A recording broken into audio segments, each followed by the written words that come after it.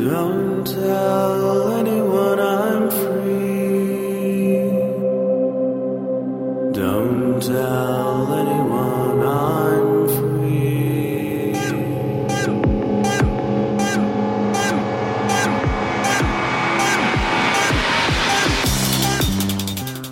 Hello and welcome to BSD Talk number 240. It's Tuesday, April 29, 2014. I'll be returning to BSD Can again this year. Hope I see some of you there. All right, all I have is an interview for you today, so here it is. Well, we have George Neville-Neil back again on BSD Talk. Thanks for coming on the show to talk a little bit about time. No problem. Good to talk to you again, Will. So, for a lot of people, time, as far as computers are concerned, is just the clock somewhere on your screen. And like for me, my time on my computer changes once a minute as far as I'm concerned from my basic desktop perspective. But obviously, there's a lot more going on with time. So in general, how do computers, maybe if we just start with a standalone computer, how do computers know what time it is? So one of the things that makes dealing with time on computers interesting is something that most people don't know is that your wristwatch is more accurate than a computer clock in a server. The crystal that's used to keep time in any desktop or laptop or what have you, any piece of computer equipment, unless it's specifically built as a clock, is pretty poor. They're generally cheap, 10 cents a piece or less, poorly cut quartz crystals, and they will gain or lose more time over a year than a standard wristwatch, including like a wind-up wristwatch. So the way the system actually knows what time it is there is, a counter going over at some frequency, which, there are hardware drivers that take that and turn that into something that the system can understand. There are various sources of time on various servers. It's fairly common now to use a register on Intel hardware called the timestamp counter, the TSC. There's a single instruction to read that. That's kind of the cheapest, easiest way to get time. But at its very base, the server has a really cheap, not very good crystal that's driving its clock forward, and all kinds of things can affect the time. So how hot the room is, and if the temperature changes over time in the room, the clock will run faster or slower. So there's all kinds of sources of inaccuracies for computer-based clocks. Now, if all you care about is keeping track of minutes, then you're probably okay for the most part, although you will see over a year that your desktop's clock, if it's not regulated by something external, will be out of sync with the rest of the world. Now, for a lot of, there's a pretty common network security protocol where as long as clocks are within 5 to 10 minutes, things don't break. And when I think about cron or at, those are things that really only operate, on some pretty rough time schedules, although you normally don't want to skip. Why would people want, or maybe a better way to ask would be, what are some common use cases for time that's more accurate than a minute or so? So when you think about even something as basic now as companies that are serving web content, nobody's serving all of that content from a single server. So, we all know that everybody's logging, not everything, but they're logging a great deal of the traffic that comes into their web servers. And they're trying to correlate, or they may be trying to correlate actions between multiple machines. So even in something where you're serving web content or having web transactions, it really matters to people, at least down to the sub-second already, that action A happened before or after action B. And there's a really famous paper by Leslie Lamport, who most people think of as the guy who wrote LaTeX, as opposed to the guy who figured out distributed systems. There's a paper called Time, Clocks, and Distributed Systems he wrote in 1978, which talks all about how distributed systems really have to care about time. And the more traffic you have and the more events you have per unit time, depending on what your distributed application is, the finer grained time you're going to need between servers, so that when something hits your front end and then hits your database server and then hits some other system, you'll be able to actually know when things happened before. Often with time, we're trying to answer the question, which I always like to think of as the mother's question: who did what to whom and when? two children are fighting, and usually the parent wants to know, well, who started it? Well, if you don't have relatively well-synchronized clocks and you've got more than one system, then you're not going to know who started it. And that's a problem that needs to be solved in a lot of areas, not just sort of lab environments or environments where people now talk about things down to the microsecond, which we can talk about later. But you even care, within seconds just to try and debug, say, web servers. So to get some accuracy beyond your BIOS clock, or if you have a different system without a BIOS, I guess the network time protocol is probably the more common way to do it. Could you describe how that works? So because you have an inaccurate clock on your system or systems, you need an external reference. And there are various forms of external references. You could have a GPS device that gets very accurate time from the GPS satellites in low Earth orbit. And those satellites all put out a very good time signal that can be correlated, et cetera, et cetera. But that's kind of an expensive way to, regulate a clock. And so years ago, before GPS, people developed network time protocols. But within a network time protocol domain, you have a hierarchy of clocks. So in NTP, these are referred to by stratum. A stratum 0 clock is the best possible clock. It's the most accurate. Usually this is an extremely expensive piece of equipment run by someone like the NIST. And, it's using, even higher quality than rubidium, but a very stable piece of crystal that oscillates at a very stable frequency. Because what you need to have before you can do anything with stable time is stable frequency. So the problem in most server-based crystals is that they say that they fluctuate, that they put out a wave at so many megahertz or whatever the rating is, but that's actually not completely accurate. It'll be slightly slower, slightly faster. So what you need is a piece of equipment like a rubidium clock or one of these cesium clocks that has an extremely stable frequency where the distance between the peaks remains really constant and really steady no matter what the temperature is or what else is going on. And so in the network time protocol, you have strata of clocks. And so you've got stratum 0 clocks. And if you have a clock connected to a stratum 0 clock over the internet, then the next level down is stratum 1, stratum 2, stratum 3, stratum 4, et cetera. And people have been running these clocks for many years. And each clock at each strata can inquire of the clocks above it, what time it is. And so what's happening with any network time protocol is that a client, let's say it's your server, you've got a co-load machine and it asks its nearest NTP clock, what time is it? Well, that seems like a relatively easy question for humans because we frequently will turn to someone and say, hey, what time is it? But in a computer network, when you ask what time it is, there's a lag, there's a delay. So your computer will ask the next higher strata clock, what time is it? And so it'll send a packet.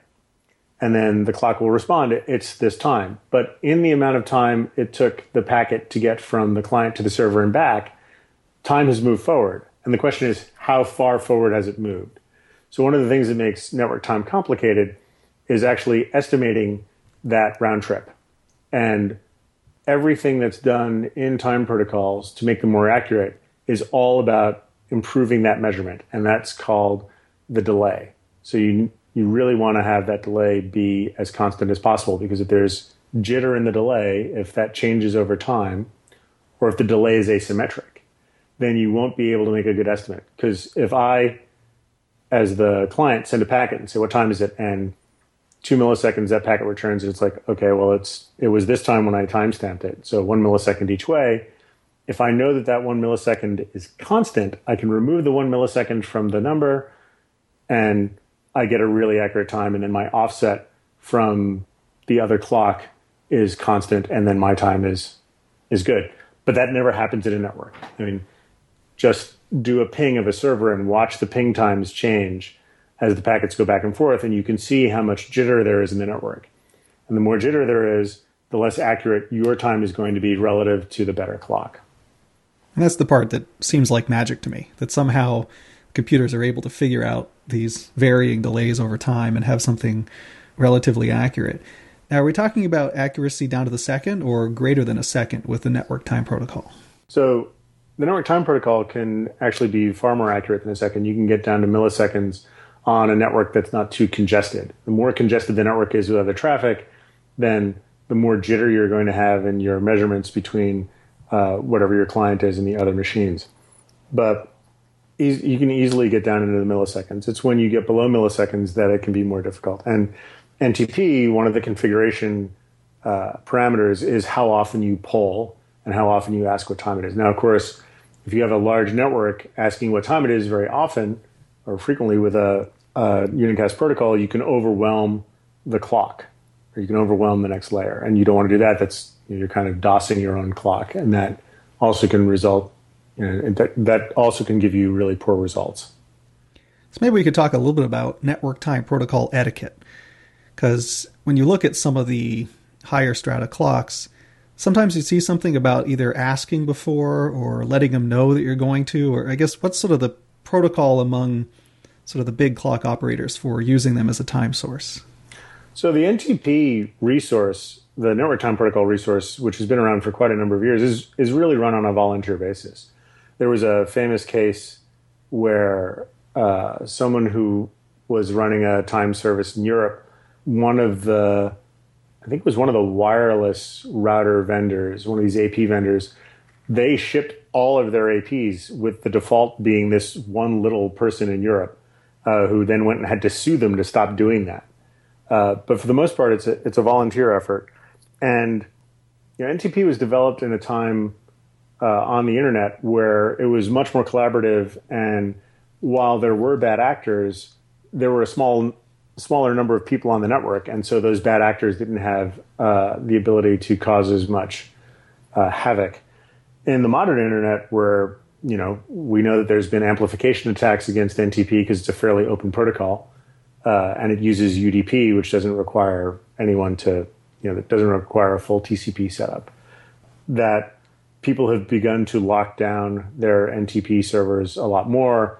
And so it's important to verify and ask, whether or not you can use a clock. Now, of course, if you're just setting up your own system, so for instance, if you install FreeBSD, the default NTP conf file actually has a set of FreeBSD NTP servers which have been pre-vetted, and there's a pool of those, a large pool of those that are shared, and because they're set up using Anycast, wherever you are in the world, you'll get sort of the three kind of closest to you network-wise, and those people have already been pre-vetted.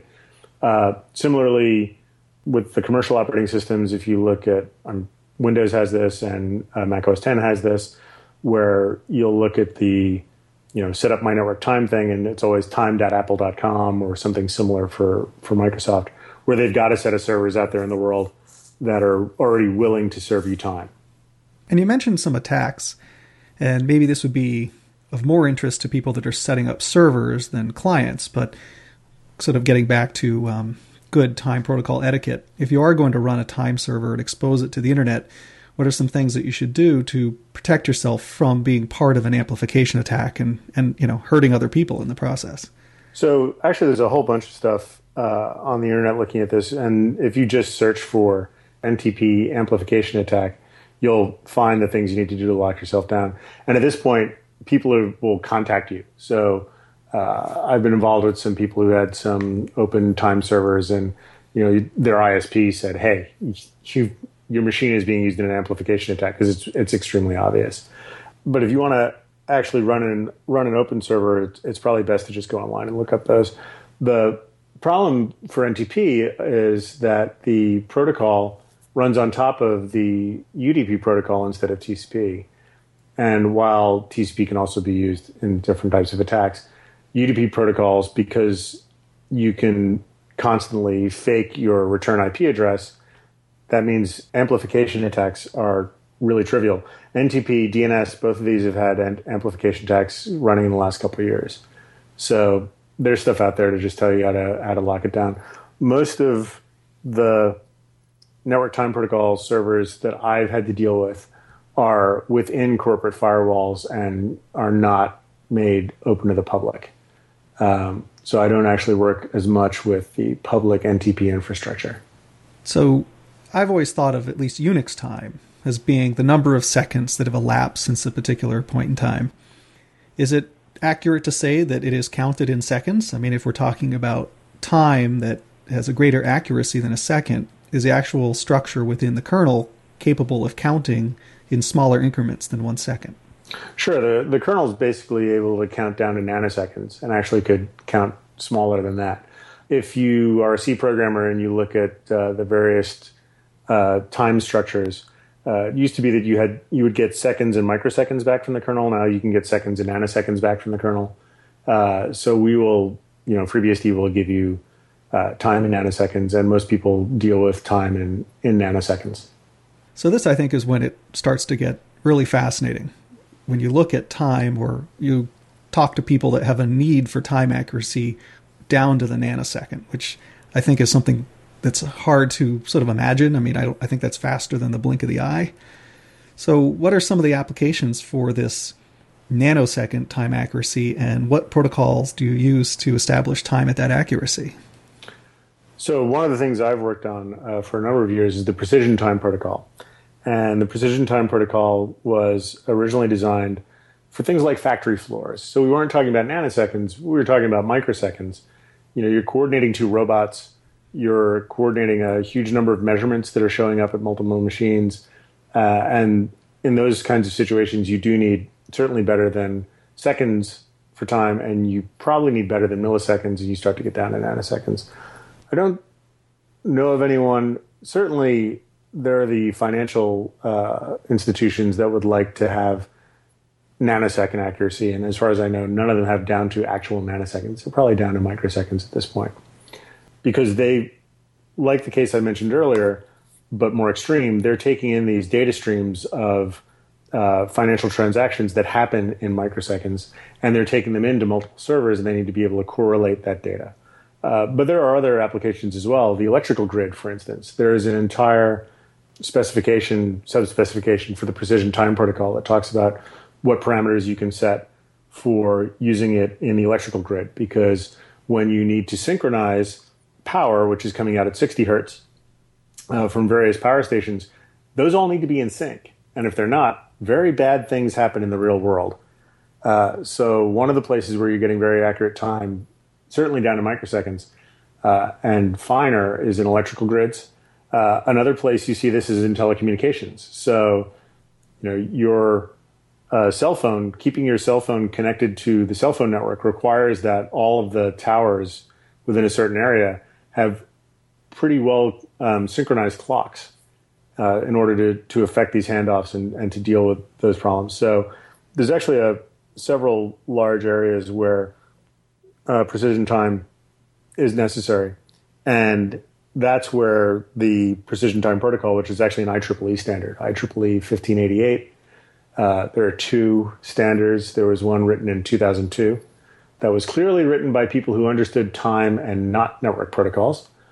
And that was revised in 2008 by people who understood network protocols, which was good. And there's currently a revision underway. I'm monitoring that because I work on the open source precision time protocol daemon. Will this new revision be backwards compatible? Because I believe the first and the second weren't, right? The first and the second are not backwards compatible. I believe that is the goal with this third revision. It turns out that IEEE standards must be revised every 5 years, or at least looked at every 5 years. And so that's what caused the current look. I think a lot of the things that we'll see coming out of the new one are things like security. So the PTP, the Precision Time Protocol, has no security involved in it. And that has mostly worked out because the only people who are using it within relatively well-protected networks. People don't run public PTP services. They're meant to synchronize a large group of machines, say, in cell towers or in power towers or in a co-location facility, but they're contained within a network. Whereas, NTP is a very public internet protocol. PTP is not. But that doesn't mean you shouldn't have security. And so I think there'll be some security features there.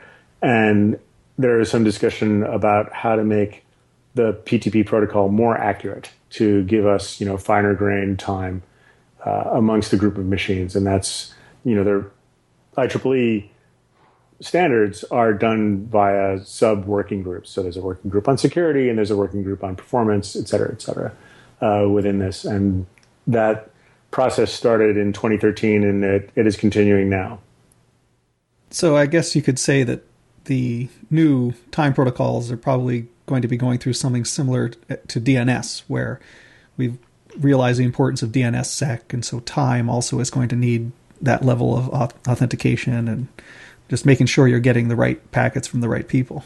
I think so. And it's interesting because, of course, one of the things that you want with a time protocol is you want it to be extremely lightweight. You don't want to do a lot of processing because every bit of processing you do can introduce jitter. The enemy of good time, good network time, is jitter. And jitter is the variance in measurement of samples. So, the earlier example where I said, well, it's 2 milliseconds round trip between a host. Well, if it's 2 and then 3 and then 2 and then 3 and then 4 and then 2 and then 3, et cetera, that's jitter. And any source of jitter is going to cause the time protocol to be less accurate. So one of the things that people have been doing is introducing into network hardware specific registers to grab time at a very low level when the NIC card, the actual hardware, sees a PTP packet going by. So Intel NICs have this hardware. There's rudimentary support in various drivers for this, and I've been looking at that for FreeBSD.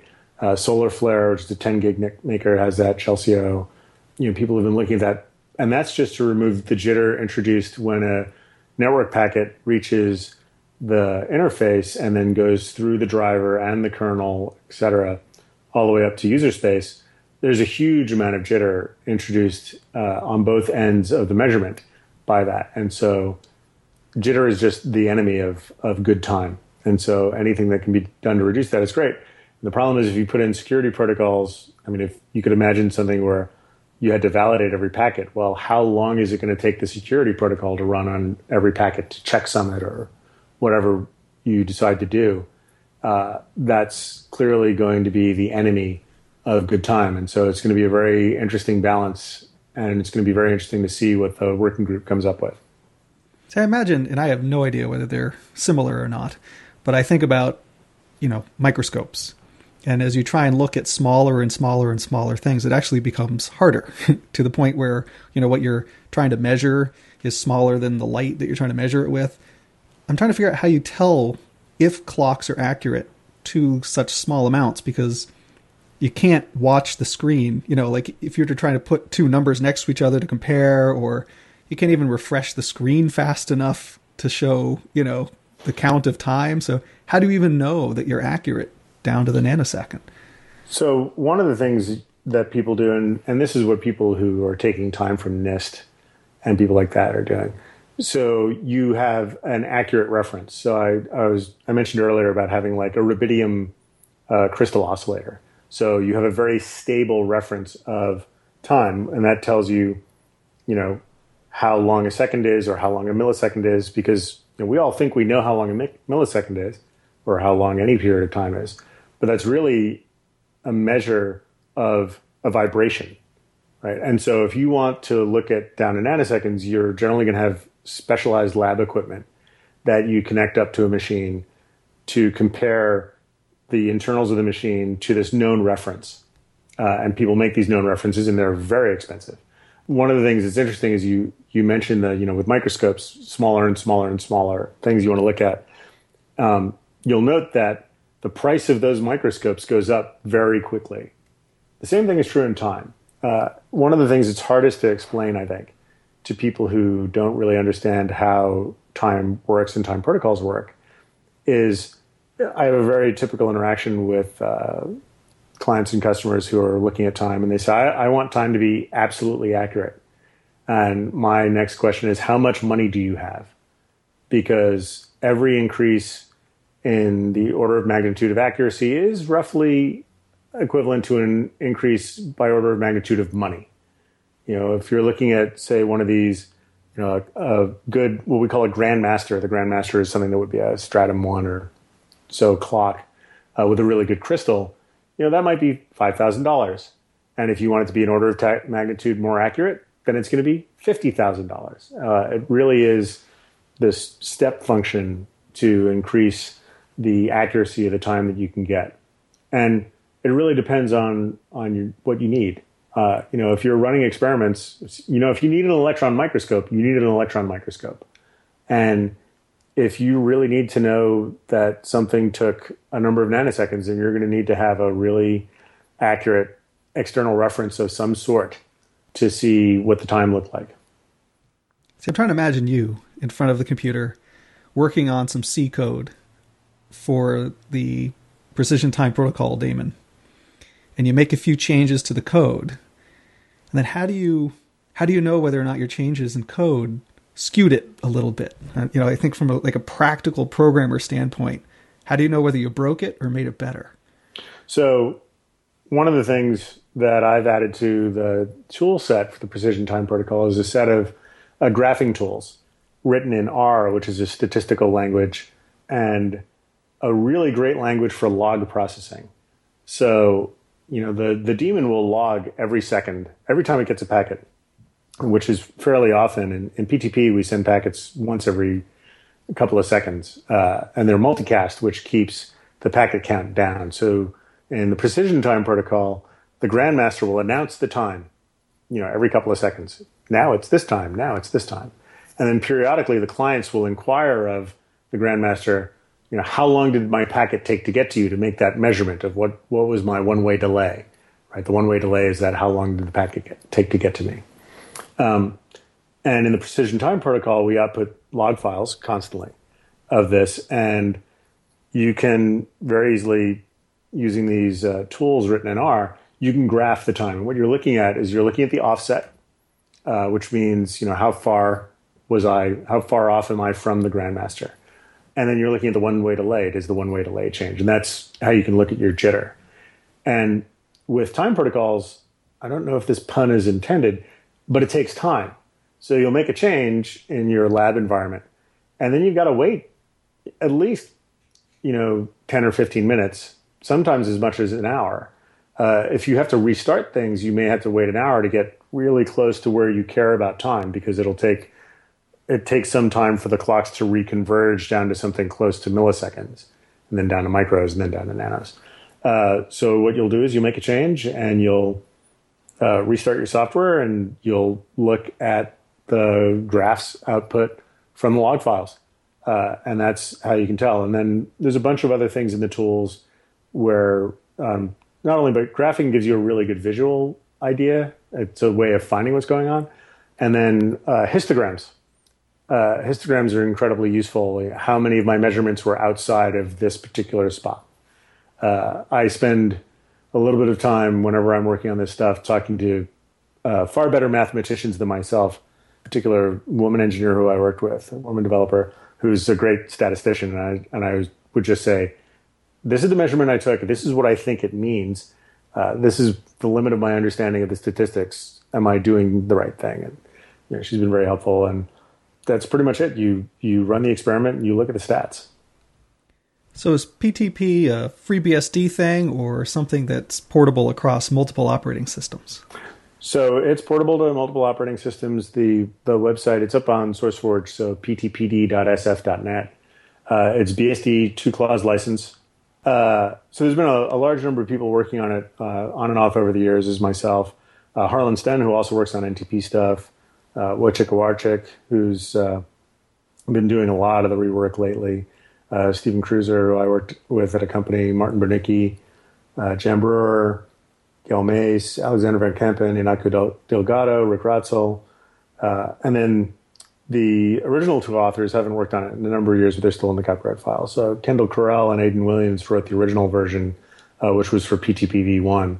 And so there's been quite a number of people working on it over the years. At the moment, there's pretty much 3 or 4 of us who do most of the work. It's Harlan, myself, Wojciech, and Jan, and Naki, I guess it's 5 of us, who contribute on and off over the year. We're currently working on 2.4 of that. So the major revision follows the protocol version.